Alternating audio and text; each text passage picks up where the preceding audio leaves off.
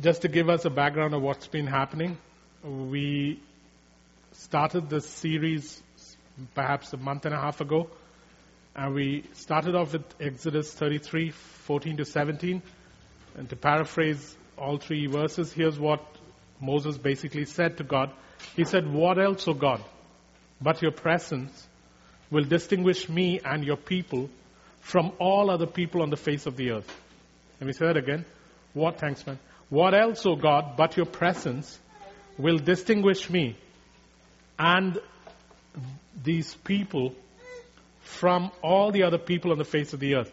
And so we've been talking about the presence and what that does to a people. And last week we started on what are the characteristics, or what is the outworking of the presence of God in a people? What is the characteristic, or what is the outworking of the presence of God in a people? And we are talking about the manifest presence. We are not talking about the presence of Christ in us, because you cannot be a Christian unless Christ lives in you. But there is a difference between Christ residing in me and then it being manifested, it being made obvious.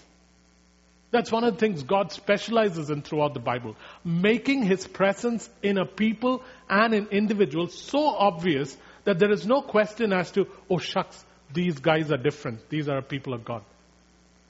And so we said that there are certain characteristics that you will find in a people in whom the manifest presence of God is visible. And those were, one, reconciliation. And pick up that CD if you were not here and listen to it. It's really good. Reconciliation, that's from last week. Prosperity. And you know I'm not a prosperity preacher, but prosperity. Fear of God. Fearlessness, signs and wonders, zeal, Z-E-A-L, reproduction, both in terms of reproducing His image and reproduction as in go forth and multiply, as in numerical increase, liberty, and dominion.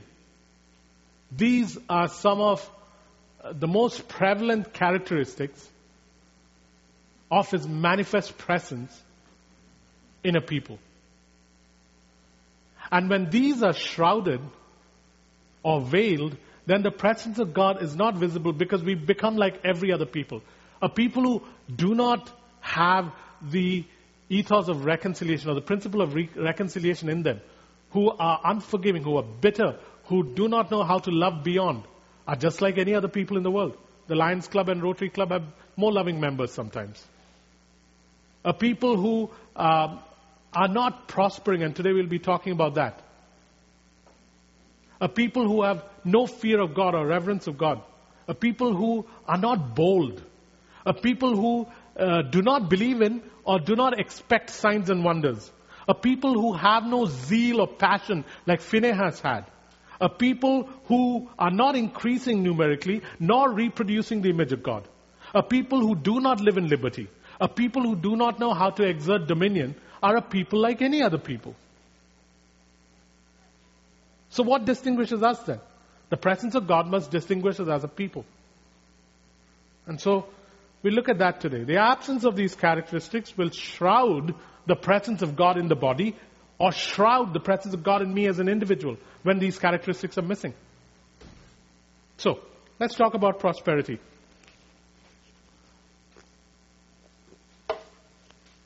Guys, prosperity in terms of a characteristic of the presence of God. Prosperity is the physical manifestation. Prosperity is the physical manifestation of the blessing of God. And it carries in it peace and wholeness. So it's the physical manifestation of the blessing of God. How can we define prosperity today? It's before I write on this. Ouch. It's the physical manifestation, as in something that is visible, of the blessing of God. And it carries in it peace, and wholeness. That's a very summarized way of defining it. There's so much more to it, but if you want a definition of it, prosperity is a physical manifestation of the blessing of God on a person or on a people. And it carries in it peace and wholeness. By the way, mammon, how do you describe mammon? Mammon is this mix of security and money put together that carries in it greed and striving. Yeah, that's one of the ways to explain mammon. Mammon is again a powerful, sometimes sentiment, sometimes commodity, sometimes even a spirit. Mammon is this mix of security and money that carries in it greed and striving. And know this, that mammon can prosper you too. But mammon will prosper you at the peril of your soul, because Jesus said, what good is it if you gain the whole world but lose your soul? When Abraham was walking after the battle with the 5 kings of, he's met by the king of Sodom and Melchizedek. And Melchizedek blesses him, while what did the king of Sodom offer him? He said, you can have all the money, but give me the souls of the men you have. So mammon can prosper you too. And so mammon is this mix of security and money that carries in it greed and striving. A consequence of the presence of God in my life, or in my house, or in this church, should be the evidence of me progressing towards prosperity. Jacob, that sounds so much like prosperity preachers. Wait till we get to the end, and then you'll find how different it is. So let me say that again. A consequence of the presence of God, the manifest presence of God in my life, or in my house, or in the church, will be that you will see evidence of progress towards prosperity. I mean, when you look at Joseph, when you look at Hezekiah, when you look at David, when you look at Obed-Edom, when you look at Israel, when you look at Abraham, let's just look at them. Genesis 39, verses 2 and 3. Genesis 39, verses 2 and 3. Genesis 39. So it's actually 11. Genesis 39, verses 2 and 3. The Lord was with Joseph, and he became a successful man, and he was in the house of his Egyptian master. His master saw that the Lord was with him, and the Lord caused all that he did to succeed in his hands. 2 Kings 18:7. 2 Kings 18:7. 2 Kings 18:7.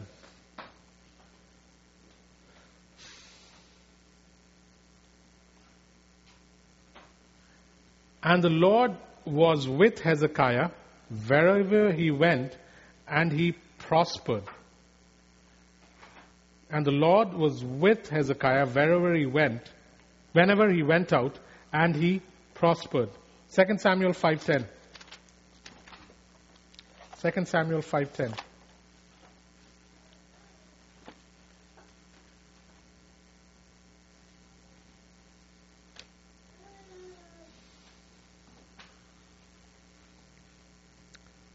And David lived in the stronghold and called it the city of David. And David built the city all round from Millo inwards. And David became greater and greater, for the Lord, the God of hosts, was with him. 2 Samuel 6, 2-12.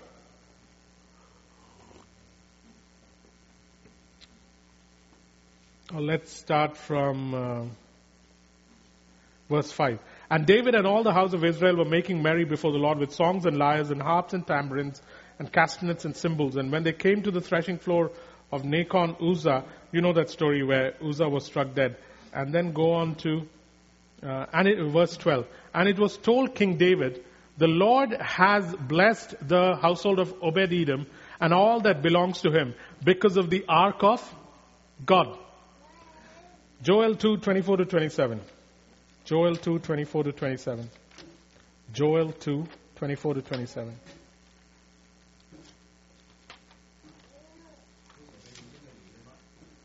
A Gittite. Two schools on that, and I've read both, and perhaps our Greek scholar may have a better view on it, even though he doesn't know Hebrew. But Obed-Edom the Gittite is sometimes called a non-Israelite, and other times he's called an Israelite. So let us know. Yeah. Uzzah and Ahio were. Joel 2, 24 to 27. The threshing floors shall be full of grain, the vats shall overflow with wine and oil. I will restore to you the years that the swarming locust has eaten, the hopper, the destroyer, and the cutter, my great army which I sent among you. You shall eat in plenty and be satisfied, and praise the name of the Lord your God, who has dealt wondrously with you. And my people shall never again be put to shame. You shall know that I am in the midst of Israel, and that I am the Lord your God, and there is no one else. And my people shall never again be put to shame. There is this sense in these scriptures, and many more that I can pull out, where when God is amongst a people seem to continuously progress towards being successful, towards being excellent, or towards prospering in what they are being sent out for. We're not going to be able to cover the entirety of what I want to say today. It might take 3 weeks, or perhaps this is all we need to say and move on. But here's the thing, guys. The God who owns everything and wants to bless his children is a father, and for a father like that, it is natural to manifest his presence. And when he sees your lack, it is natural for him to provide for your lack. Let me say that again. God, who owns everything, is a father who wants to bless his children. Guys, right now only focus on the nature of God, and not, even as I'm saying it, there are questions popping in your mind about 20 scenarios that would seem to argue against the statement I'm making. And as much as the 20 scenarios may be real, let me tell you what is realer: the nature of God. God is a owner of everything in the world. He's the owner of everything in the world. He is Father, and he wants to bless his children. And in the process, it is very natural for him, when he sees lack, to manifest his presence and provide for that lack. Because Jason does that, and he is evil. Biblical.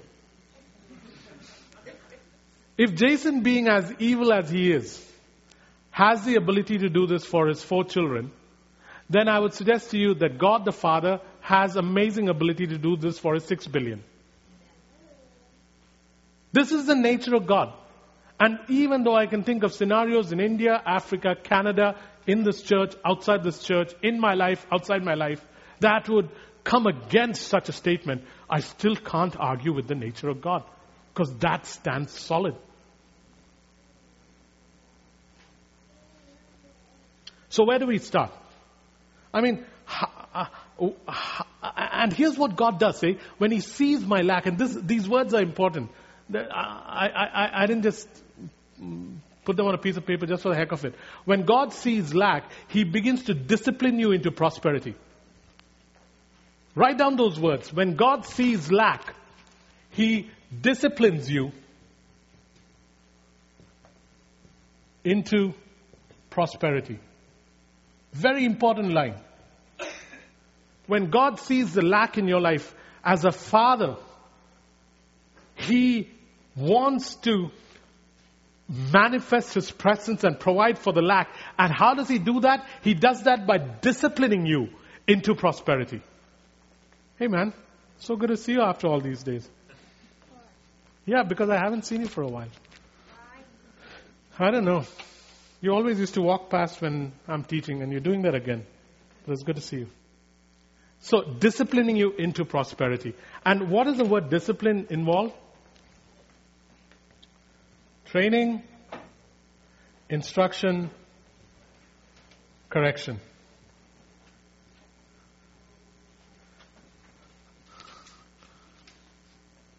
Do you understand why sometimes we have lack, but when it comes to disciplining me into prosperity, I don't like it. I don't like it. Because there's instruction involved. There's a correction of my mindset and my ways. And there is training. This is the part we don't like. We want to be thrown into prosperity without being disciplined. Hey, our earthly dads discipline us into knowing how to handle money. Some dads did that well. Some dads didn't. And we are the byproducts of it. I know a very, tell me when to stop, very rich man in Vancouver. And his son was in my Sunday school long ago. And even though he was really rich, when his son came to work for him, he started him at the lowest place in the factory. I mean, he started him by having him pluck chickens. And he got paid according to the same wages as those others in his other chicken pluckers. And has he become the manager of the company yet? No, he's still only working his way up. And it has given this boy such normalcy and such a solid base to stand on without pride, without flaunting his riches. Though his father has, the point is that father trained him well. And then there are other fathers who do not discipline their sons with regard to money. And they can't understand why the son squanders everything that they built for the son in a matter of years. So if our dads do it, being as evil as they are, then how much more? God. He disciplines us into prosperity. So where do we start, guys? The natural tendency in this church would be to say, oh, it's sowing and reaping.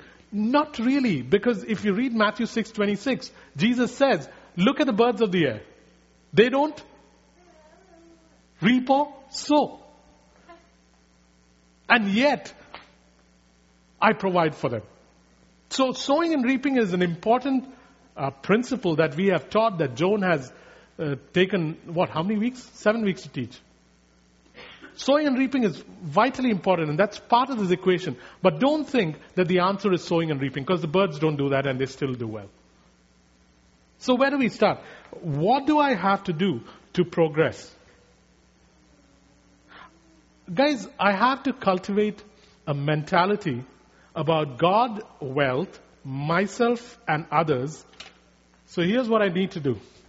I need to cultivate a mentality about God, wealth, myself, others, and how they all relate. And how they all relate. The nature of each and how they all relate. I have to cultivate a mentality about God and how He relates to wealth, how wealth relates to me, how wealth relates to others, the nature of God, the nature of wealth, my own nature with regard to money, and my nature towards others. It is it's not complex, but it is so important to understand the nature and the relationship between God, wealth, me, others, God, wealth, me, others, God, others, me, wealth, others, me. It can get quite busy. So we'll just look at 4 things today, and then if God wills, then we'll continue this next week, or we'll go on to the next topic. I'm not sure yet. So let's look at Matthew 6:19 to 25, and that's where we'll derive these 4 principles from. Matthew 6:19 to 25. Matthew 6:19 to 25.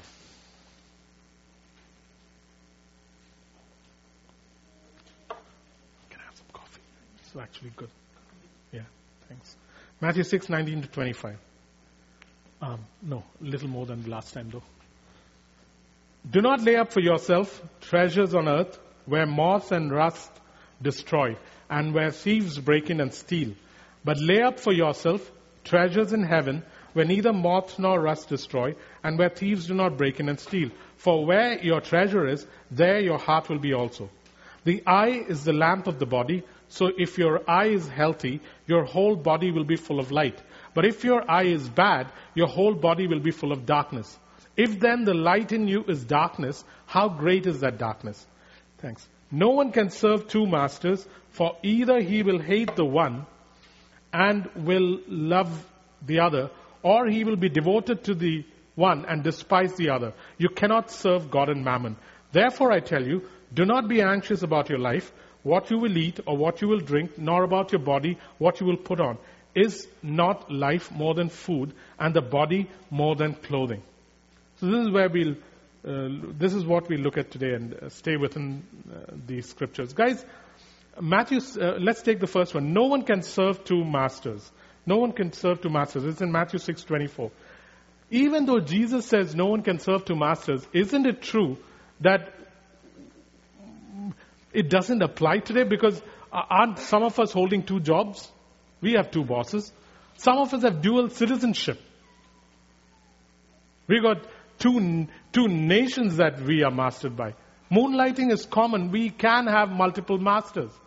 So how are we supposed to understand you cannot have two masters? Guys, the context is slaves. The context is slaves. It's important to understand that. What Matthew is saying here, when Jesus is saying no one can serve two masters, what he wants us to understand is that, listen, you can only be a slave to one or the other. We don't understand slavery because it's not something that we are accustomed to. I'm not promoting it either. The point is that Jesus is talking in terms of slavery. And here's what a slave was in those days. Wholly owned by the master. Wholly owned by the master. Permanently subjected to the master. Permanently subjected to the master.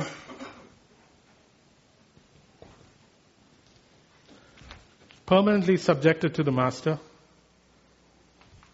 Worked without expectation of pay. Occasionally they would get paid, but worked without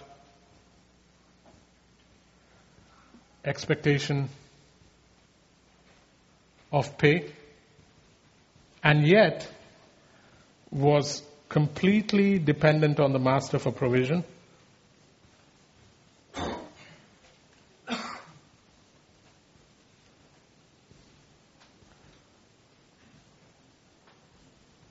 Completely dependent on master for provision, and was completely dependent on the master for provision, and stewarded everything on behalf of the master. Stewarded everything on behalf of the master.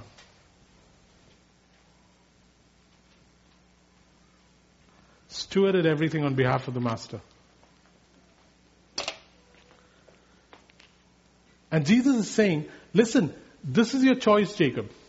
Either you have to decide that you are wholly owned by me, your master, and that you're permanently subjecting your life to me as master, that you have no expectation of reward or pay as your master, that yet you will be completely dependent on me as your master for provision, and that everything you have, you really don't earn. You are stewarding it on my behalf.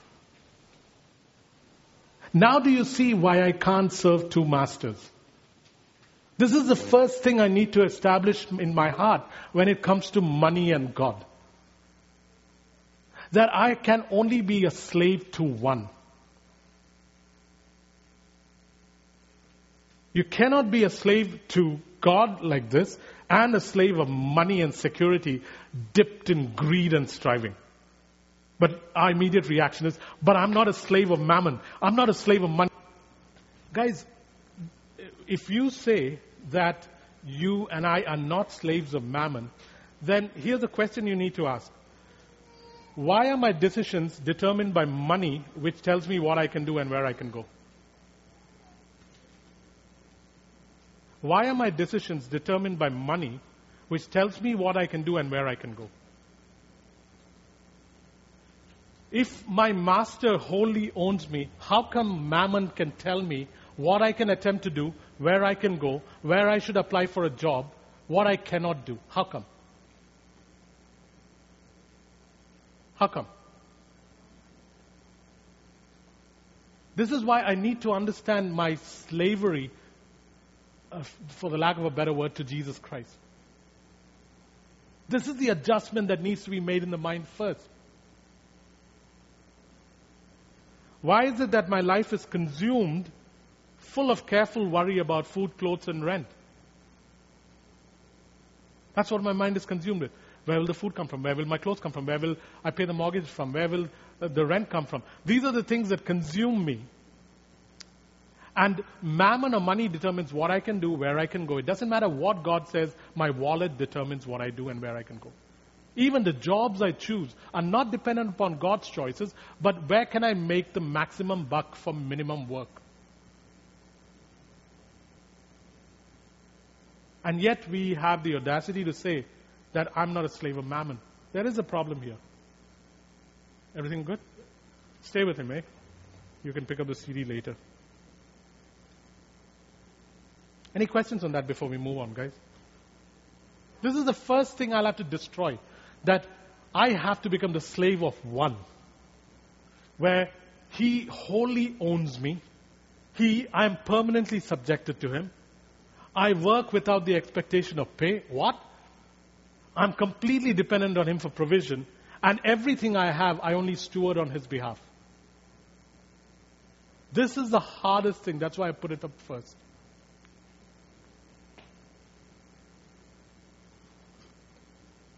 Any questions before we go on?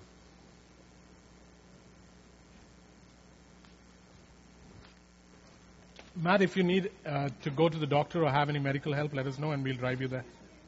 Okay.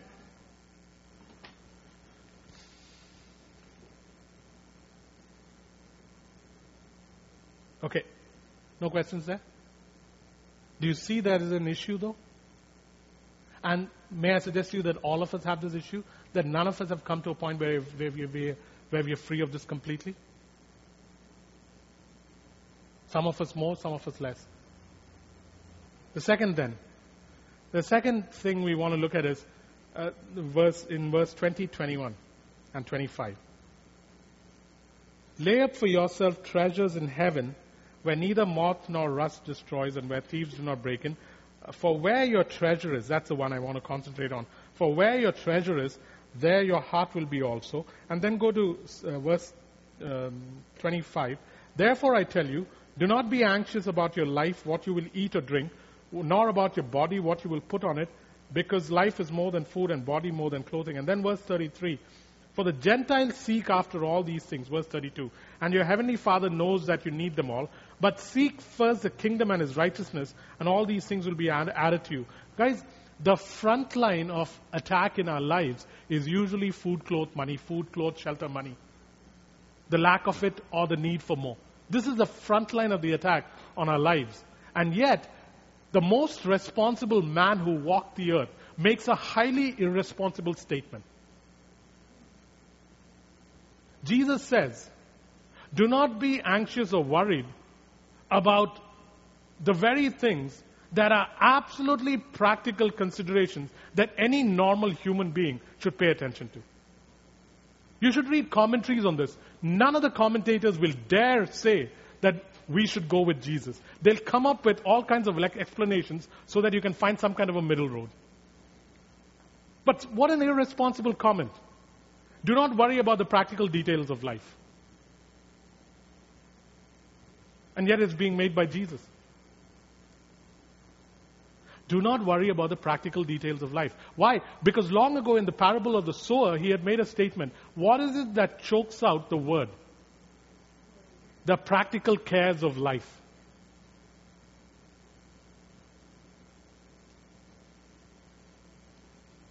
Talk about being instructed, trained, and corrected, or disciplined into prosperity. You see why it is hard?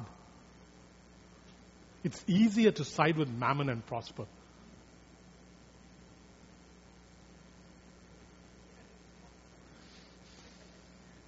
Jesus is saying, you cannot, Jacob, make the practical details of life your primary concern. Jesus is saying, Jacob, you cannot make the practical details of life your primary concern. You cannot do that. My common sense shouts loudly and says, but Jesus, this is absurd. I must consider how I'm going to live. I must consider what I'm going to eat and drink. I must consider how these practical details are taken care of. I scream. We even come up with statements like, but this is only common sense. Jesus calls this common sense carefulness in the life of a disciple careful unbelief. That's the way Oswald Chambers puts it. The common sense carefulness of our life, which we display almost on a daily basis, Jesus, in Oswald Chambers' words, which is an odd way to put it, he calls it careful unbelief. Careful unbelief. And boy, do we indulge in careful unbelief. Don't worry, Matt and James and Derek are getting good Sunday school education in there. Careful unbelief. Guys, when I take the pressure of provision upon myself, I place mammon at the center and my life is ordered by it. When I take upon myself the pressure of my own provision, I place mammon at the center and my life is then ordered around it. These are extreme statements. These are extreme statements, but these are true statements. If you want to have God manifest himself by physically blessing you into prosperity, then I so encourage us as a people to begin to make these colossal mind shifts. Colossal mind shifts.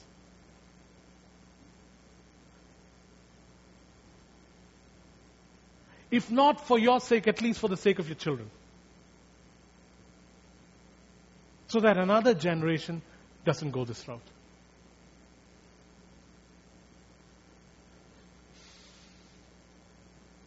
Jesus said, amass treasures for yourself in God. Seek first the kingdom of God. Seek as in pursue. Seek as in run after. Seek as in desire. First as in time.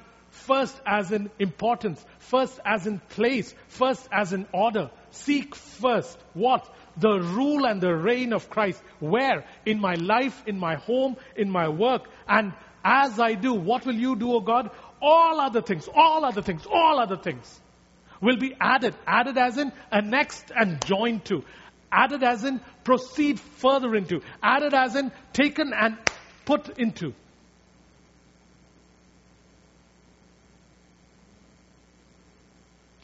That's what he's saying, man.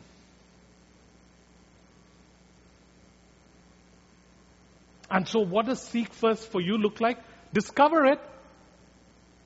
Discover it. What does seek first look like for you? Which is the area that he wants to start it in? Is it your marriage? Then work on it. You'll be surprised as to how when you seek first the kingdom in your marriage, you will find that you will become successful and begin to prosper at certain things without having done anything in that area. Seek first in terms of the calling upon your life. Seek first at your work. Seek first the rule and the reign of Christ in terms of your family. Wherever God says seek first, go and do it. Because I guarantee you this. This principle is from heaven, and it works. And if you don't follow it, you will have to become a slave of mammon to prosper. Those are your only choices. Oh, she doesn't like me clapping. The things I have to deal with in this church.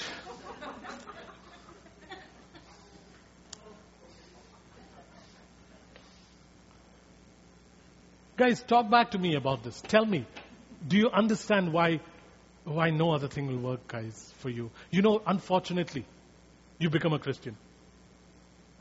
Yeah, in a way of speaking. Because now, if you were a citizen of Babylon, you could prosper with mammon. But when it comes to being a Christian, when you're part of the kingdom, no, your righteousness and you're seeking it and seeking the kingdom is vital to your prosperity. When was the last time you saw prosperous Christians, man? When was the last time we saw prosperous Christians? How long has it been? It's been a while. And by prosperous, I don't mean cars, houses, and stuff like that. Prosperous as in ones through whom money comes and goes and who had no problem with it. How long has it been? It's been a while. I'd so encourage us to get these two things, leave alone the next two things right. These two things right. Questions, comments, this is not impossible. I'll show you here in this world before I die how this will work. I'm already showing you, but I'll show it to you better. I'll show it to you better. As some of you will show me too. This works, guys. It's got nothing to do with cars and houses. It's got to do with money flowing in and out of your life. Because it's a relationship between God and wealth, myself and others.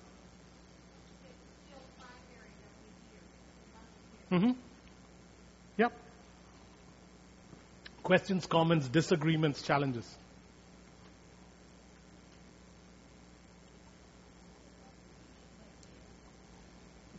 You still have to hear and know what to do.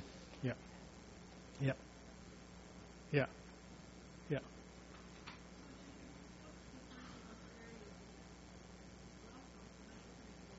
Yeah, I'm talking about prosperity only in terms of resources, or in terms of the word wealth, which involves property, resources, money. Yeah, and surprisingly, when I seek God in different areas of my life, prosperity is a natural byproduct because all other things are added unto me.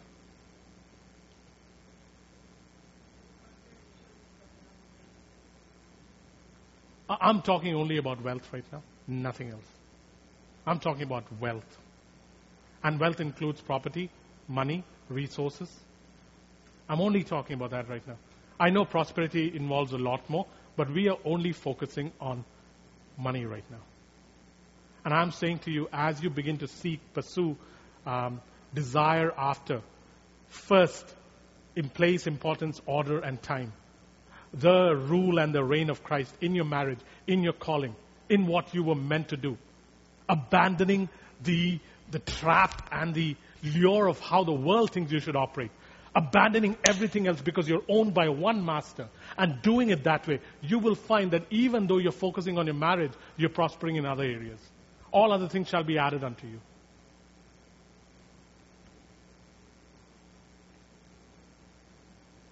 Go ahead. What do you focus on first? One of the things I do is I'll ask God, okay, Father, which area do you want to work on?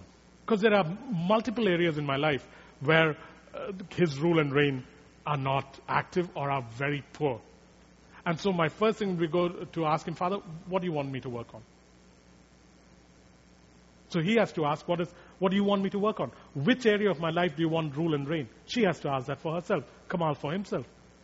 And God will begin to hone in on a certain place. How do you know that? He'll keep sending people to speak about it. When you read, you will read about it. Your thoughts are consumed with it. God thinks that your mind is consumed with. And you realize that this is the area that I now need to pull myself up in. For some of us, you just need to come and ask me, what area should I focus on? I'll tell you. And it'll be a God telling. And you won't like it, perhaps. Some of you will, some of you won't. So? Pardon? Yeah.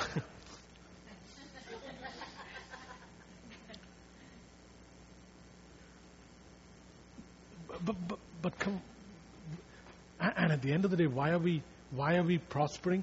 Not at all for any other reason, but we'll come to that in about 20 minutes. Any other questions, guys? Okay, moving on. The next thing is moth, rust, and thieves. It's from Matthew 6:19 that, listen, do not lay up for yourselves treasures on earth where moth and rust and thieves destroy and where thieves break in and steal, lay up for yourselves treasures in heaven. Guys, we grow up learning that our money and our job is our life source and our security. We grow up learning from our parents, learning from the world around us, that the one thing or the two things that you have to be careful, you always have, and you never lose is money and a job. You lose a money or a job and you're done. Money and job, never lose this. And so what happens, we grow up knowing this. We've seen our parents go through it. We see other pastors go through it. It's the scariest thing. A pastor losing his job is one of the scariest things that can happen to a pastor's family. This is what we grow up with. And you know what happens then? I now make money and my job my security or my life source. And the moment my job and the money I have becomes my security or my life source, now begins the process of Satan always touching it to bring fear into my life. For the rest of my life, I will always be crippled because there will always be an external attack on two things in my life, my job and the money I have. And time and again, it'll cripple me. It'll leave me lying down on a bed, unable to get up, because again, the two things that I put my security in, my job and my money, my profession and my money, my career and my money are being touched again and again. And my life is a series of ups and downs because it's being touched.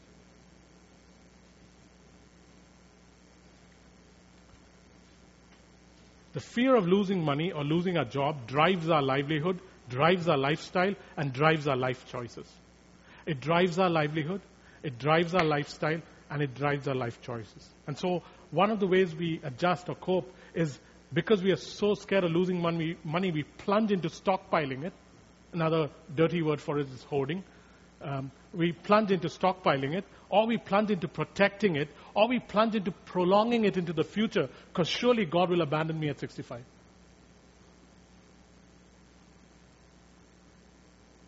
Our lives are consumed with it. I want to make a statement here that you need to just take deep into your heart. And this is not the statement. See, as long as your security is tied to money or your job, Satan will disrupt your life by touching it again and again and again. But here's the statement I want to make. Guys, money has the power to turn you into an orphan. Money has the power to turn you into an orphan because it cultivates in you a fear of abandonment. Money has the power to turn you into an orphan because it cultivates in you the fear of abandonment. What is the first reaction when people lose things, lose money, lose their job? Oh God, how could you do this to me? How could you abandon me? What happens when your relatives don't give you the money, or your parents cut you off, or your husband takes away money that is owed you, or the wife keeps a separate bank account? The first thing that happens is a fear of abandonment. Money has the power to turn you into an orphan.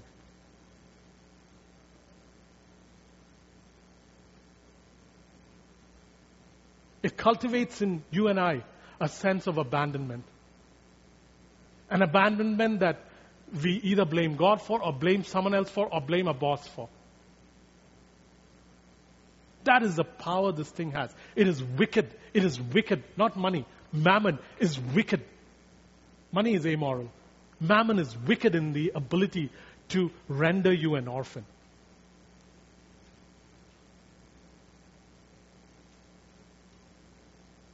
Powerful thing it is, man.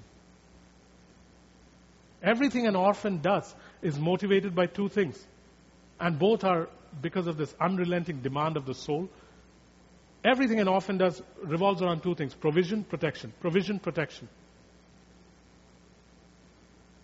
Why do pastors have a contract in a church? Aren't they supposed to be the set men of their congregations? Why do they have contracts?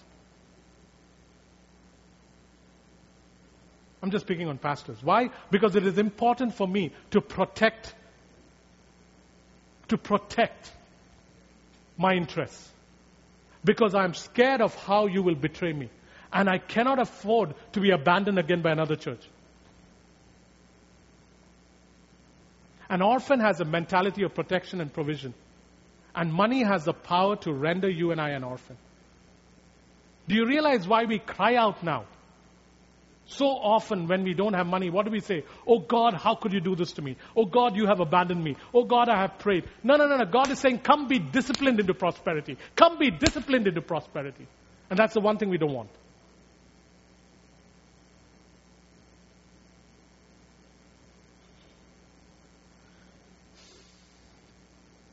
Started with Adam, guys. Started with Adam. When he abandoned God as his ultimate supplier, what happened? He was discharged to work the land in sweat. Started then. How do I break this? The only way to break this is to come back to God as Father. As Father. We talked about master and slave. Now we are talking about God as Father. Where because Mammon has had the power to render me an orphan and to create in me the sense of abandonment, which has forced me to seek out my own protection and provision at the expense of keeping God on the outside. The only way to break this orphanhood that I thrive in, that I got from my dad and mom and many others, is to come back to God as Father and recognize that my inheritance is in my Father and that I am His inheritance. These statements are so full with meaning that we cannot unfold it right now. It's impossible. But go think on just this one line. That I have to come back to God as Father, in whom I have an inheritance and whose inheritance I am. In whom I have an inheritance and whose inheritance I am. Think of that connection alone. And it'll bring you to a place where you perhaps can break off the orphanhood upon you and go back to the Father and say, but my inheritance is in you. What does a son have to do for an inheritance? Nothing. He gets it by virtue of his position, not through striving. And that I am God's inheritance, he says that in plenty of places. That Jacob, you're my inheritance. This is a relationship that can bring me back out of orphanhood.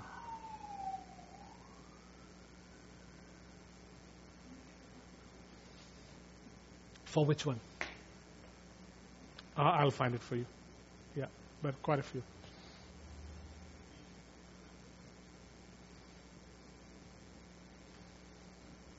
I am God's inheritance. He used to call Israel his inheritance quite often. Israel, my son. Israel, my portion. Israel, my inheritance. These are massive. I'm not dramatizing this. These are colossal shifts in my thinking, guys. Colossal shifts. I've been struggling with this. Because I thought I had come a certain distance. And I'm realizing, my God, how I am not where I thought I was. Because I don't think like this.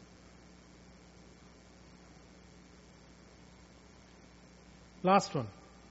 If your eye is healthy. That's what Jesus says in verse 23.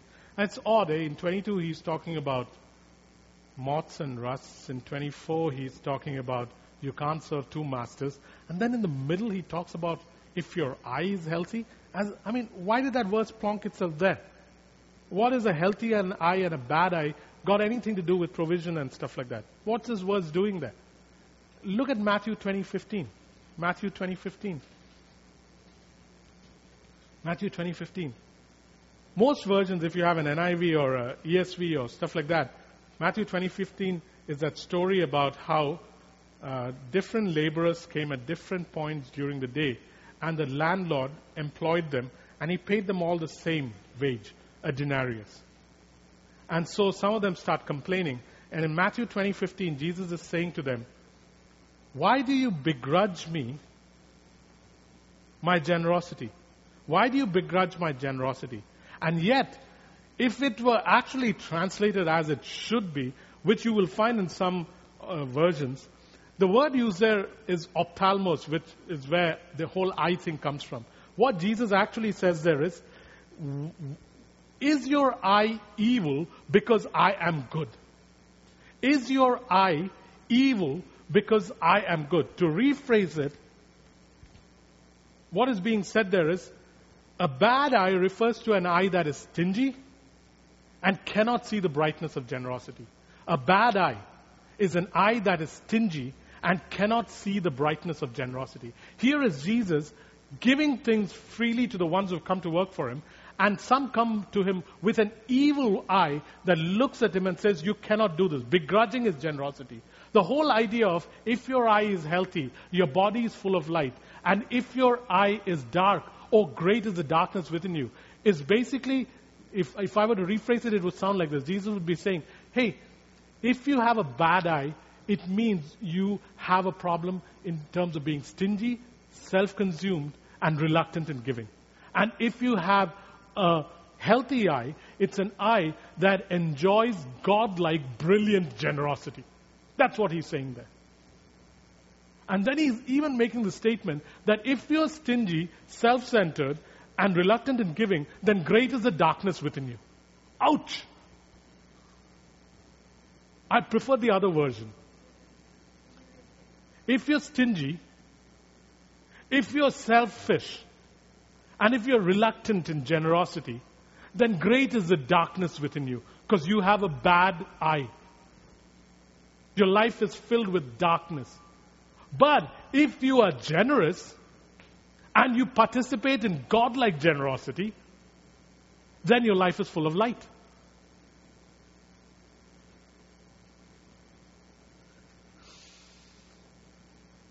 This is what happened in Genesis chapter 13. And you will see God used these lines. The Bible used these lines. At one point, Abraham's standing with Lot, and he says to Lot, look, cast your eye as far as you can and choose what you want. And what does Lot do? He's a junior guy here, but he looks and he sees Sodom and he sees, fertile land. What does he do? Immediately takes it to himself. And Abraham's words to Lot are, cast your eye upon the land and choose what you will, so that we don't have strife anymore. And immediately after Lot chooses Sodom, which is to his peril, a few chapters later, God turns up. And God says to Abraham, now lift up your eyes and look. And wherever you set your feet, I shall give it to you. Abraham was being generous with Lot. Lot was being completely self-consumed. At the end of the day, the reason this verse exists in the middle of this passage, and which seems to have nothing to do with the passage, is actually not true. This is exactly what Jesus meant to say. Is your eye evil because I'm good? A bad eye refers to an eye that is stingy and cannot see the brightness of generosity. Rephrased correctly, God-like generosity will fill your life with light. Stinginess, selfishness, and reluctance will cloud your life with darkness, and great is your darkness. A whole new way of... Greed. Yeah. You see, it gives you a brand new way of seeing who you want to be friends with suddenly.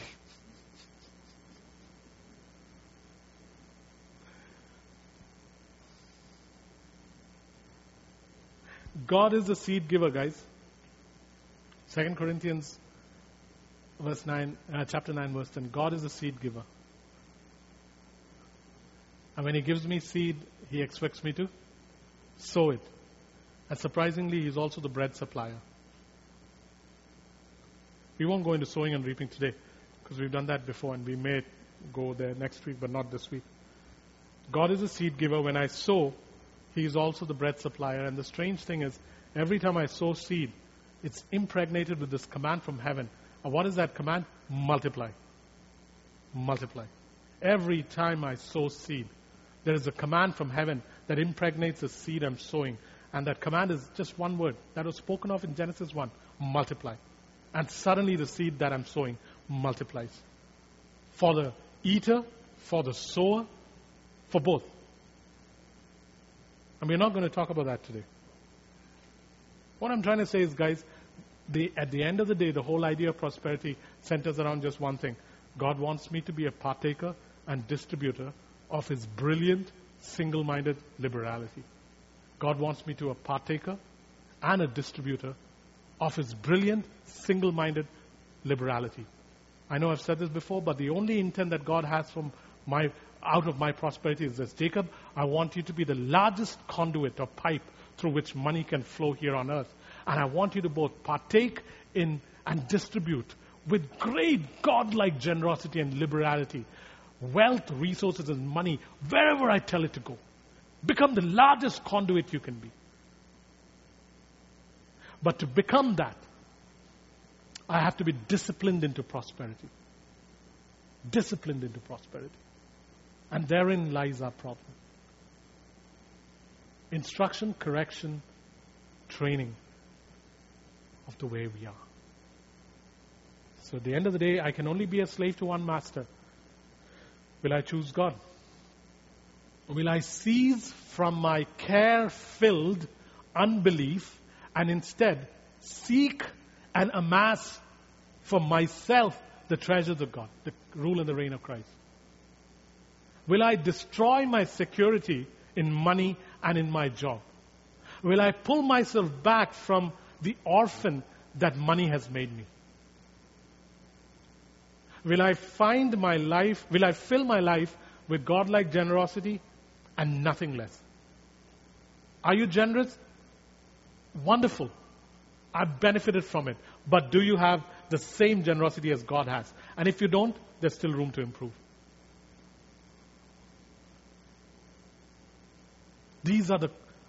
I keep using the word colossal because that is how huge this is. These are the colossal mind shifts that need to happen in your life and my life if we are to be disciplined into prosperity. Questions, comments, disagreements, challenges?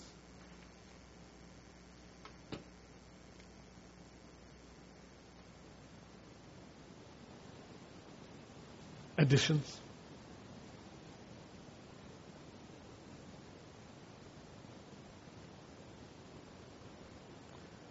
Reluctance can apply to $2, $20, $2,000, $20,000. Generosity can apply to $2, $20, $2,000, $20,000. It's not the amount, really.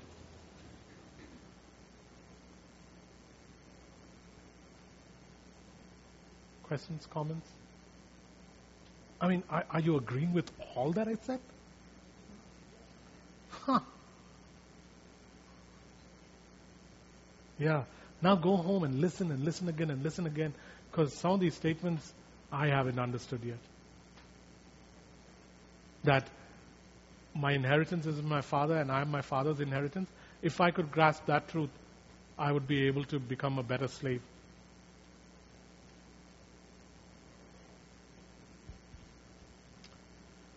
Cool.